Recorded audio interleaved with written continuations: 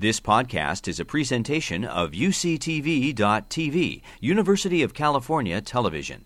Like what you learn? Help others discover UCTV podcasts by leaving a comment or rating in iTunes. I've referenced a few times how if you're in a mode of perceiving threat, you're not going to all of a sudden start slow yogic breathing unless you want to turn this off.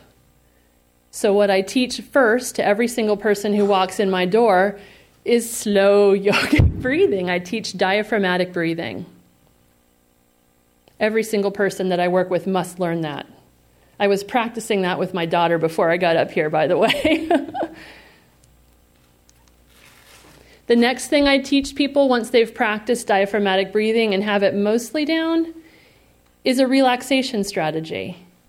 Trying to teach people to go from being like this to being like this. There's a lot of different techniques for relaxation in psychology. They're all effective.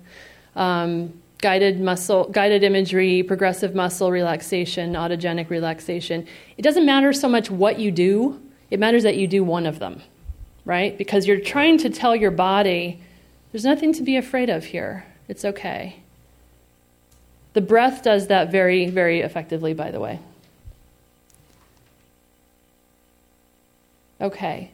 The next thing I do is I try to teach people to divert their attention away from pain and away from avoiding pain.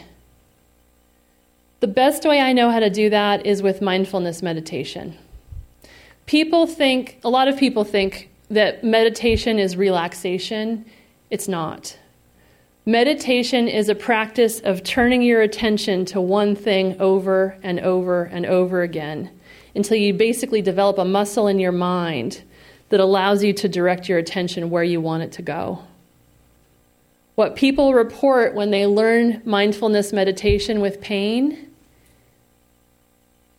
I'm separate from my pain. Okay? They can turn their attention away from I'm in pain, this is killing me, to I notice a feeling of pain in my leg. I notice a feeling of pain. I am separate from that. It's a really powerful but subtle shift that happens.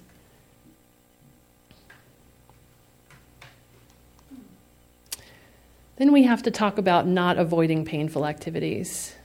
And this is always a touchy subject because where I start with is exercise. And most people with chronic pain are very terrified of exercise for good reason, because it hurts. I also talk with them about trying to stop guarding the painful area and sort of relax their posture and let that go a little bit. Try to act in your body as though your body feels normal instead of your body feeling hurt. It's a tall order. So we talk a lot about how to resume exercise. And I'm not talking about going and doing an hour of marathon running practice. I'm talking about getting up off the couch and walking gently for 5 minutes a day. Something you can accomplish. You'll notice on here that I skipped emotions.